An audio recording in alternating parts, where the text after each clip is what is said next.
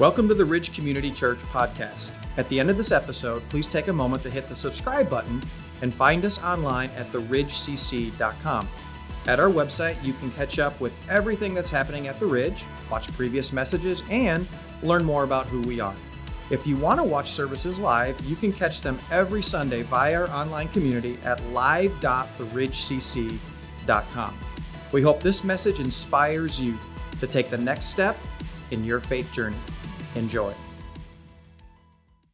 Well, really glad that you're here. Great. I hope you're having a good kickoff to your morning. Hey, before I begin, there's some really significant things going on around here. And I was kind of thinking more about that this morning. I mean, first off, we had the joint worship night on Friday night with bringing together two of our city church partners and just bringing everybody together and just to pack the place on a Friday night, and just was an amazing experience.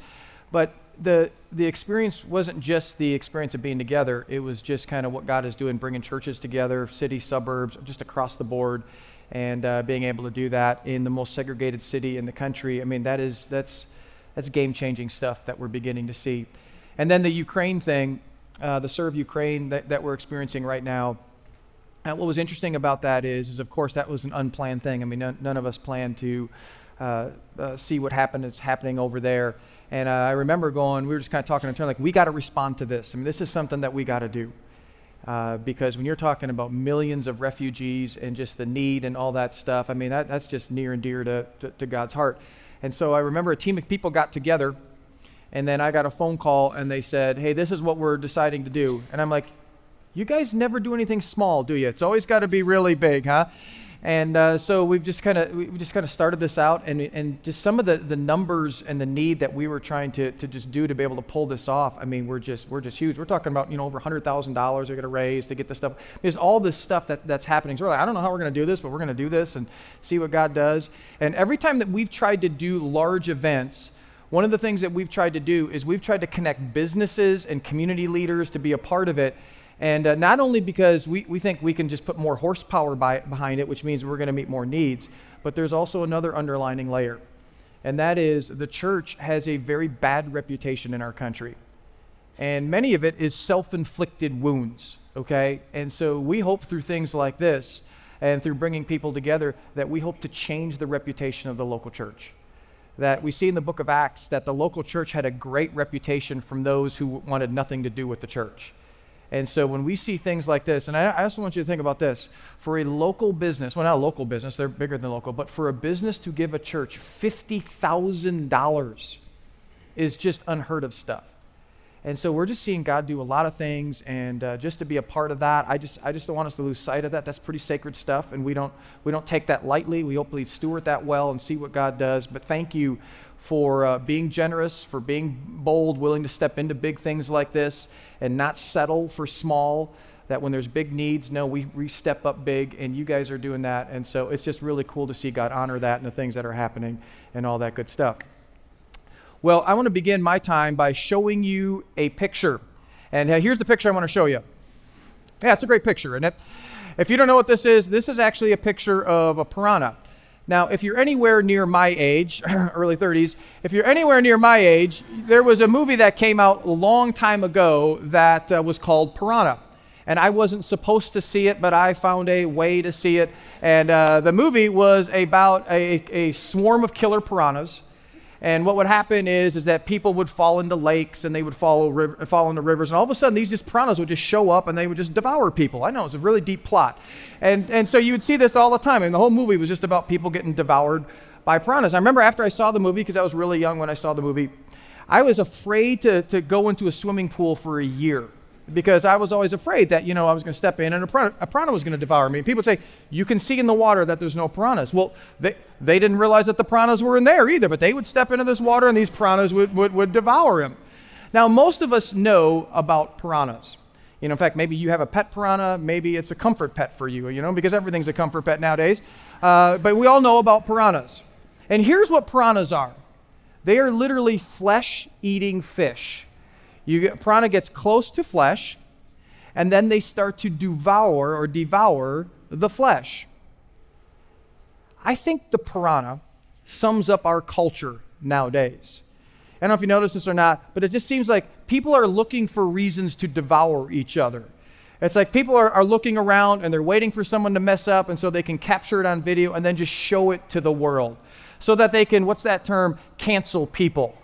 You know, we see this canceling going on all the time. It's like, okay, you do this, you get canceled. You say this, you get canceled. You know, you have this opinion, you get canceled. You don't have an opinion, you get canceled. I was thinking about this. If Jesus walked in our world today, I think he would get canceled because he didn't take a stand for certain things. Now, it's really easy for us to just see all this canceling going on, go, oh, yeah, you know, I see all that canceling going on, that's great. But the reality is, we do this as well. We've all had a reaction to someone where we said, you know what, I am done with you. You know, maybe it was with a significant other, or maybe it was with a spouse. You just got to a certain point and that argument just kind of broke it and you were like, I'm done. Or maybe it was with a certain friend and they did something or they said something and you go, you know what, I'm done with this relationship. Or maybe it was with your parents and you were like, you know what, I'm out of here. Or maybe it was online, you were disagreeing with someone and you started blowing them up online and then finally you just kind of deleted them altogether. Or maybe it was with church and you had a bad experience with church, or you had a disagreement with church and you finally said, I'm going to leave church altogether. Now, I take this to the extreme. I even do this with sports teams that have wronged me. I'm a University of Miami graduate, so I bleed orange and green. And when I was going to Miami, one of our arch rivals, probably the arch rival, was with the University of Notre Dame Fighting Pukes, as we used to call them back then. And I remember we would play Notre Dame, and then on game day, you know, you go to the game, and all of a sudden fights would break out with the fans and all that stuff. I can't tell you how many people, Notre Dame fans, I beat down. And I'm just kidding, I didn't get in a fight. But here was why there was so much tension, because back then it was called Catholics versus convicts, and they called us convicts, you know, so we felt judged and demeaned by them. And so, you know, you call people convicts, they're going to beat those Catholics down. And let me tell you something, we beat those Catholics down. And so this was going on, and we just despised Notre Dame so much that this is carried over, that even to this day, I can't watch a Notre Dame game without just that kind of just welling up inside of me. Now, there's a guy on our staff, Joe, who's one of our pastors, that he's a huge Notre Dame fan. Now, what's interesting is he didn't tell me that during the interview process, which I found very fascinating. And a few weeks ago, he actually put this clock in his office, okay? And so here's Joe next to his clock that's in his office. And let me just say this. Joe has been canceled from our staff ever since that clock went up. Now, here's the interesting thing. Obviously, I'm just kidding. Some of you are like, did you fire him for being a Notre Dame fan? No, but he should be. Now, here's the interesting thing. Now, here's the thing. It's so crazy out there that we cancel whole people groups, we cancel professions, we cancel political parties, all after one bad experience. I mean, we live in a culture of piranhas where people are just devouring each other. And that's why what we're going to look at today is so important for all of us. Because Jesus actually gives us a response to the culture of piranhas that we live in. Now, today we're continuing in our Here and Now series, where over the past few weeks, we've been looking at these 8 statements that began the longest message that Jesus ever gave. And these 8 statements have a name to them. They're called the Beatitudes, or literally being happy attitudes. Now, here's the background of this message that Jesus was giving. At this point, there is a large group of people who are around Jesus, but they don't really know who he is, but they're interested. And so it's time for Jesus to give what is called his platform speech. And his platform speech is about what the kingdom of God is like. And we've been defining the kingdom of God over this series as things, or as life as God intended it to be. And we hear kingdom of God, we think, oh yeah, you know, someday when we die, we get to experience this place in heaven, all that. But that's not what Jesus meant. Kingdom of God was life as God intended it to be, right here and right now. And what's interesting about this group of people is that they all had their own opinion of what it should be like. It was like, okay, we overthrow Rome, we fight back, we push back, we power up. But interestingly, Jesus didn't talk about any of those things. In fact, he talked about the exact opposite of all of that. And so this was not only counterintuitive for them. As we fast forward to today, this is very counterintuitive for us as well. Now, if you're here and you would consider yourself a Jesus follower, you know, maybe you were just, you know, you were coerced by a friend, or, you know, they bribed you in some way. You know, maybe one of the reasons why you're here is because you look at all the devour culture that's going on and you go, I just wish that there was another option to that. And so listen, if you're here, I don't think you're here by accident. But if you follow Jesus, These are non-negotiables for us. That if you want to follow Jesus, these are things that we need to step into. So today what we're going to do is we're going to begin the second half of the Beatitudes. And so here is our Beatitude for today. Jesus said, "Blessed are the merciful," not the piranhas, not the cancel people, the merciful, for they will be shown mercy. And so Jesus says this, the happiest people are the most merciful people. People who lack mercy lack happiness. Now the question is, what is mercy? Now there's a lot of definitions of mercy, but here's my favorite one. That mercy is this. Mercy is giving someone what they don't deserve. Mercy is, hey, I know you've wronged me. I know you've messed up. I know you're helpless and you deserve this and you deserve that. But you know what? I'm not going to cancel you. I'm not going to devour you. I'm not going to go on social media and rip you. I am actually going to give you mercy. I am going to give you what you don't deserve. So let me ask you this. How merciful are you? Better question. How would the people closest to you answer that question on your behalf? You know, how quickly do you just write people off? How long do you hold a grudge? How long do you do the whole passive-aggressive thing? How merciful are you? So let's look at this. Let's look at the first part of what Jesus said when he said this. Blessed are the merciful. Now, the reality is, things are really tough out there. I mean, things are bad. There are piranhas out there all over the place, you know. I mean, there are just some really, really tough things going on. I mean, you think about this. I mean, we just talked about, you know, the war in Ukraine and the fallout of all that, and that's going on over there, and there's a ripple effect to that here. But, you know, here's the reality. Let's just kind of bring it closer to home for a minute. There's a lot of bad stuff going on. I mean, you got high gas prices, you got inflation going on. I mean, if you have kids getting ready to go to college, you know, and they don't get the scholarship, you're like, okay, what do I do with that? There's all sorts of tension and stuff in homes right now. And here's how bad things are. They had to delay baseball season. I mean, you know things are bad, you know, and they have to delay that. I mean, there's all sorts of just bad stuff going on right now. But we got to remember this, that when Jesus came back from the dead, trouble didn't end in our world. In fact, Jesus even told us this. One time he said this. He said, in this world, you're going to have trouble. Yeah, but what about, okay, I follow Jesus and then everything is supposed to work out well for me? Jesus never said that. In fact, he said the opposite. He said, hey, you're going to have bad stuff happen. But take heart, I have overcome the world. And so Jesus says, hey, listen, bad stuff is going to happen. And you know, there's some really bad stuff happening right now in our world. But he says, hey, in the midst of all the bad stuff that's happening, I need you to show mercy to other people because I have shown mercy to you. And so Jesus, when he gives us the vision of the kingdom of God, he says, one of the things I value mercy. And when you extend mercy to people, you are being like me. And here's the other thing. When you extend mercy to people, you will be happier for it. Now, the great thing is not only will we be happier when we're merciful, Jesus attaches a promise to it and found in the second half of this beatitude. He said, blessed are the merciful, for they will be shown mercy. Now, who will show us mercy? I don't know. Jesus doesn't really say. But I think all of us, if we're honest with one another, we recognize our need for mercy.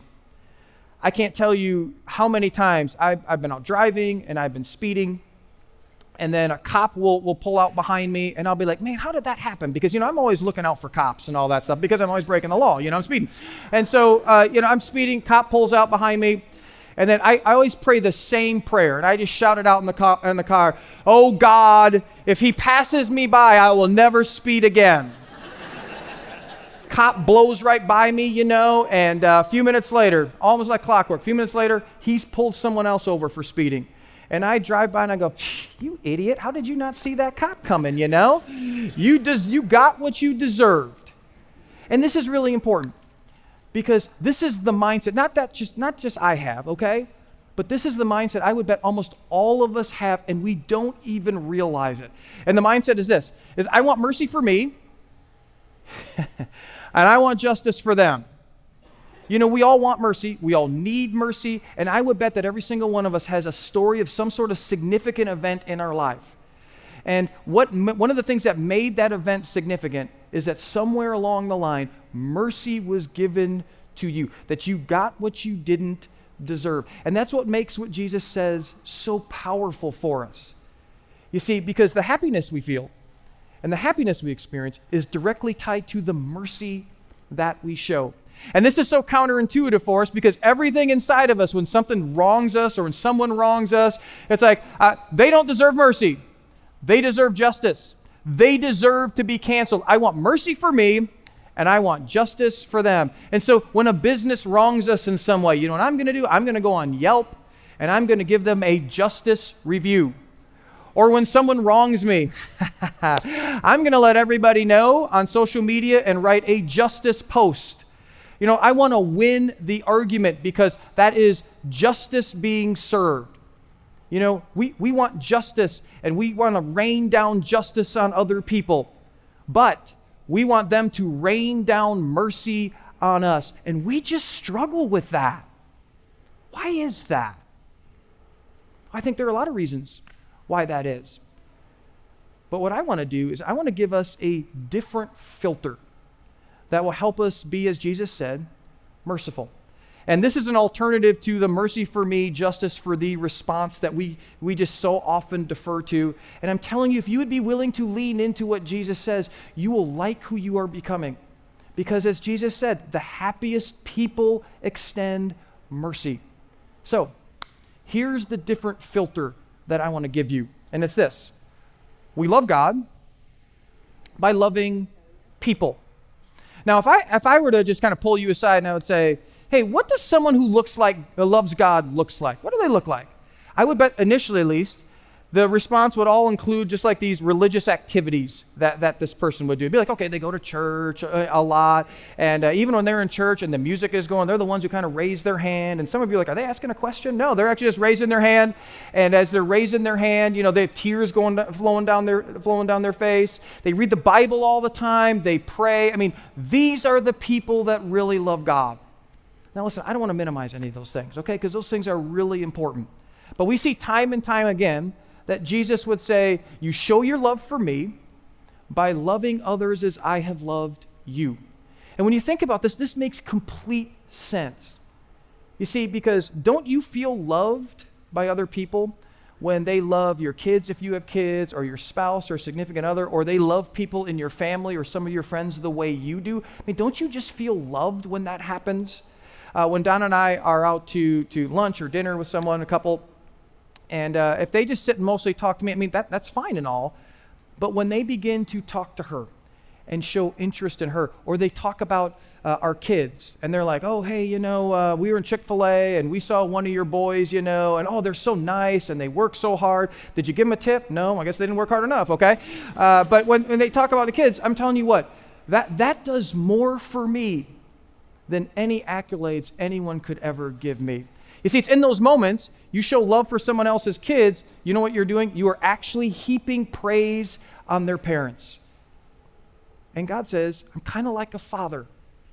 And so when you love my kids, you are honoring me. And so Jesus says we show love for him by loving others as he has loved us. Now, Jesus even gives us an illustration of this. He actually gives us an entire story that lays out what this looks like for us. And it's a story, even if you're not a Bible person, you have probably heard some or most of this story before, and because it's one of the most popular stories that Jesus ever gave. And I bet all of us here, most of us here have heard this story. It is called the parable of the good. Okay, I guess two of you have heard of it before. Okay, so we're going to take a look at this story, and we're going to see how Jesus shows this to us. Okay, here's how the story goes. It says, on one occasion, an expert in the law stood up to test Jesus. Now, here's the thing. When people would test Jesus, it always ended bad. It was a bad idea. It's the equivalent of me going up to an MMA fighter and goes, you want to go a couple of rounds with this? I beat a couple Notre Dame kids up, all right? I'd be glad to beat you up. You know who's going to win that fight, right? Just it's bad. This is what happened when they did to Jesus. Teacher, he asked, what must I do to inherit eternal life? And so Jesus responds, what's written in the law? How do you read it? Now, the law that he's referring to is what they would call the Torah, or the first 5 books of the Old Testament. And so this was the law that they followed. And so here's how he responds. He says, love the Lord your God with all your heart and with all your soul and with all your strength and with all your mind. And so he's quoting from a passage in the book of Deuteronomy, which was in the Torah. And then he's not done. And he says, and love your neighbor as yourself. And so he's quoting from another book in the Torah, the book of Leviticus. And so he's done quoting this, and he's going, okay, I crossed all the T's, I dotted all the I's. If he was texting with Jesus, he would drop the boom emoji, on him. It's like, okay, that's it. Well, Jesus responds. And Jesus says, okay, you've answered correctly. Do this, and you'll live. But he wanted to justify himself. Every time I read that, it's kind of like, couldn't you just stop there? I mean, you had to keep going, didn't you? You had to keep going, and he did. So he asked Jesus, and who is my neighbor? Now, what's important to note is back then, when they said neighbor, they literally meant the people who lived next door to them or lived next to them. And I want you to think about your neighborhood for a minute.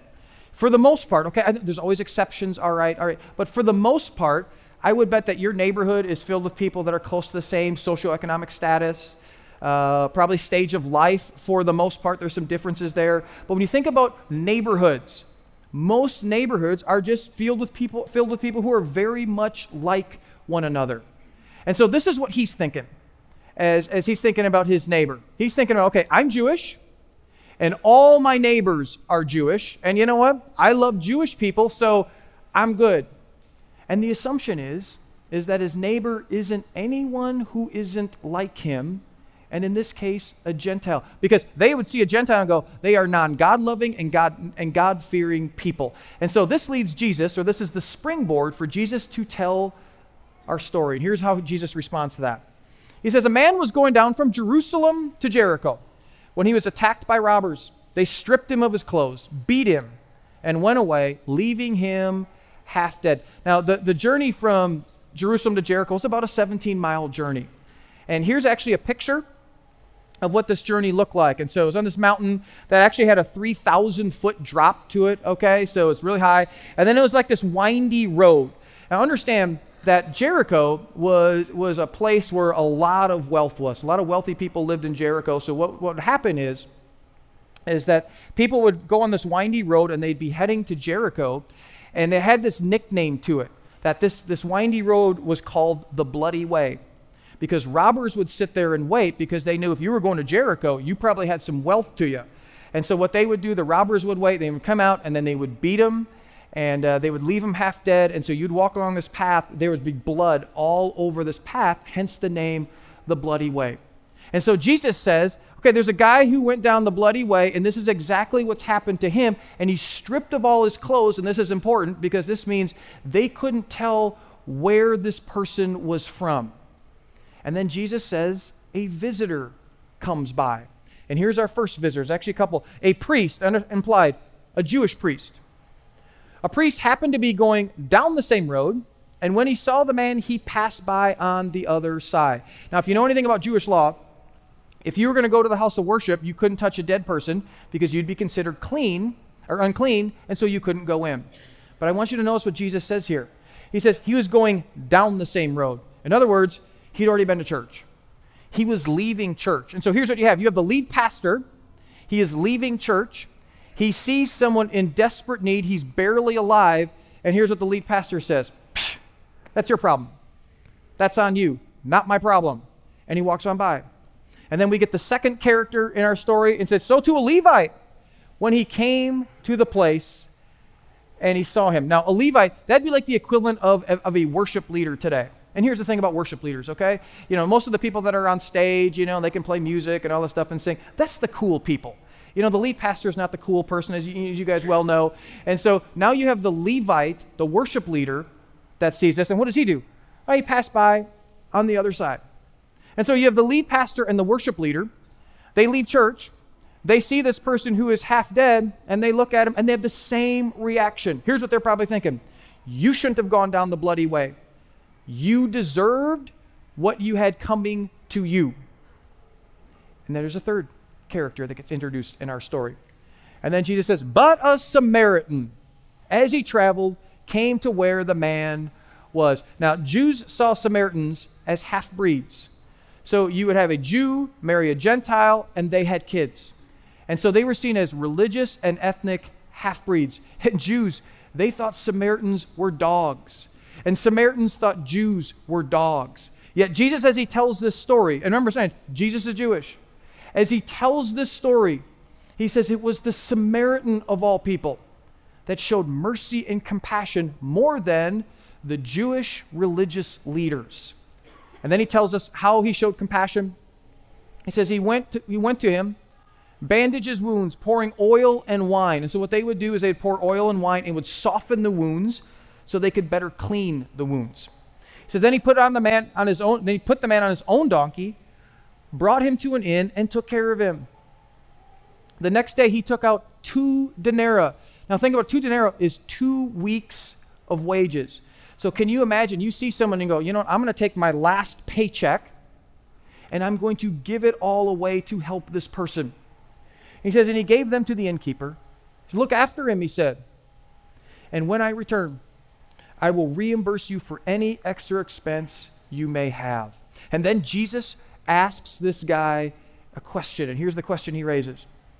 Which of these 3 do you think was a neighbor to the man who fell into the hands of the robbers? Because remember, that was the original question that you asked me. And then listen to his response. The expert in the law replied, the one who had mercy on him. He hates Samaritans so badly, he can't even say the name of Samaritan. And then Jesus told him, all right, you're right. I want you to go. And I want you to do likewise. In other words, this is what mercy looks like. So let me ask you a question. Who is that person on the side of the road? And maybe they're in your immediate circle right now, or maybe they are outside of your circle. But who is the person on the side of the road for you? And I realize that our tendency is to pass by that person. We just kind of want to look aside. Not my problem, not my problem, not my problem. But listen, if Jesus died for everyone, how dare we not love everyone? And see, listen, loving people and showing mercy and compassion to people doesn't mean you have to agree with them, doesn't mean you validate opinions or anything like that, but it does mean that we value the image of God in them. And the way that we do that is by honoring that image. Most of us, we miss this part of the story. And the part that we miss is found in this question. Who are we in this story? We are the dying person that is lying on the side of the road. And our enemy, Satan, has stripped us, beaten us, and left us half for dead. But you know who the Samaritan is? The Samaritan is Jesus, who comes alongside to save us.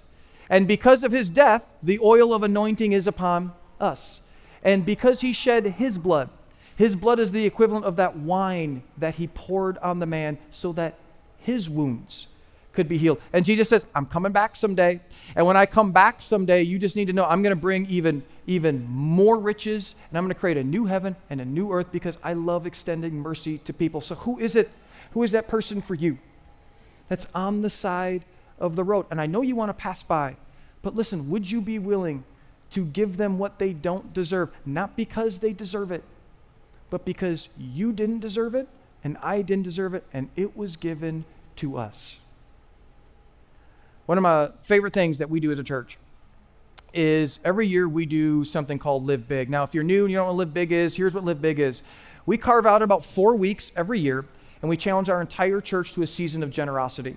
And that generosity looks like we give financially and we give of our time, and 100% of it goes to help those in need with no strings attached.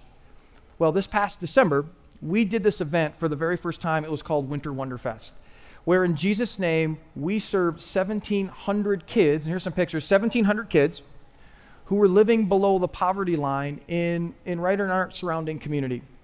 And so all day, people were coming into our building, and so what would happen is people from the community would come in, and they would check in.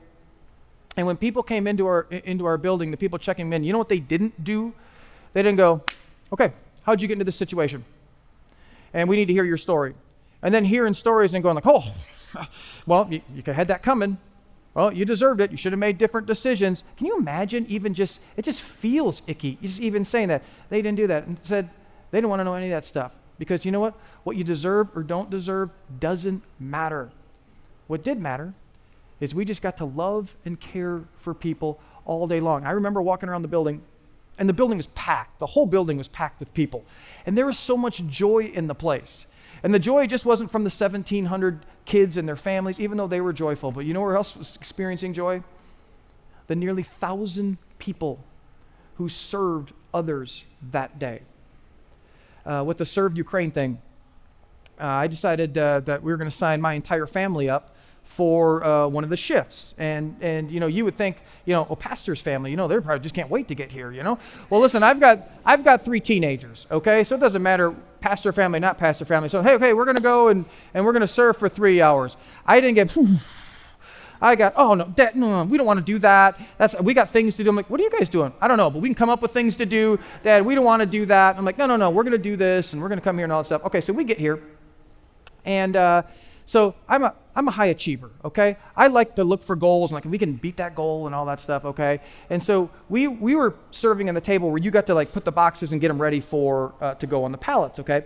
So we start to get this going, and I'm like, okay, we got a system going here.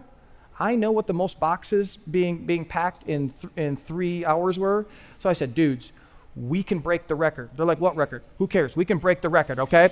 So we're going to crank this thing out. And so for the next 2.5 hours, we just went after it. And so we're going, and we're working our butts off and all that stuff. And we get done, and we shattered the record of boxes that were packed, And here's the thing, what was like, oh, Dad, we got done, man, and we're high-fiving and we're celebrating. Dad, that was so much fun and all that stuff. And do you know why that is? Because the happiest people are merciful people. And it just doesn't make the people doing it happy. It also has a ripple effect to those on the receiving end of it. And here's one more thing I want to add to that. As we look at our world, and we just see all the stuff going on, we go, man, I just wish our world would change. It's not going to change because of legislation or government or even religion. It'll change because of Jesus. That when the church acts like and shows Jesus, guess what will begin to happen? Change will begin to happen. And Jesus steps in and says, here's how I want you to do it. Would you be willing to extend mercy to people? Now, I want to close with this. I want to close by giving you just a few practical ways that you can extend mercy this week. And here's my challenge for you. I just want you to do one act of mercy every day. That's it, just for this week. One act of mercy. Before you lay your head on the pillow, one act. And it needs to start with this decision. You have to decide that you're going to show your love for God by loving people. You see, you got to move it from the God side to the people side, because once it gets to the people side, then we begin to act. So you just need to know this. When you serve people, you are really serving Jesus. When you forgive people, you are being like Jesus. What if you just kind of let go of that grudge that you've been holding on to for so many years? Hey, what if you lectured less and actually listened more? Hey, what if you just gave your parents some grace this week? What if when you're out driving, and all of a sudden it seems like it's that day that all the bad drivers come around you? It's kind of like, the devil's after me, and I know what you think. They're the devil and all that stuff. I do as well. And they're around you, and they're driving you crazy, all these bad drivers. Instead of being tempted to give them the one finger wave, I've seen you, I've been on the receiving end of those. Instead of doing that, what if you go, maybe something's really going on in their life. I'm just going to just pray for them and their situation. What about next time you're on social media and you see someone posting a bunch of stuff that you don't agree with, because we're always right? We're always right.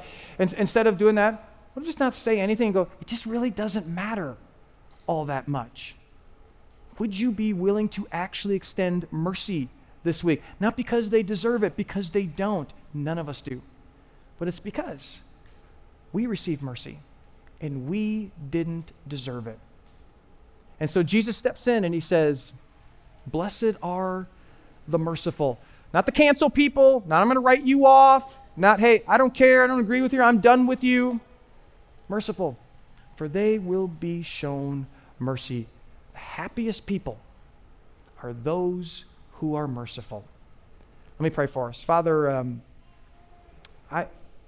thinking about just these words said 2,000 years ago, nearly 2,000 years ago, and they were practical back then, but man, as we look at our culture and our world today, and we just see people just chewing people up and spitting them out and not thinking anything of it, God, I think this is even more practical today.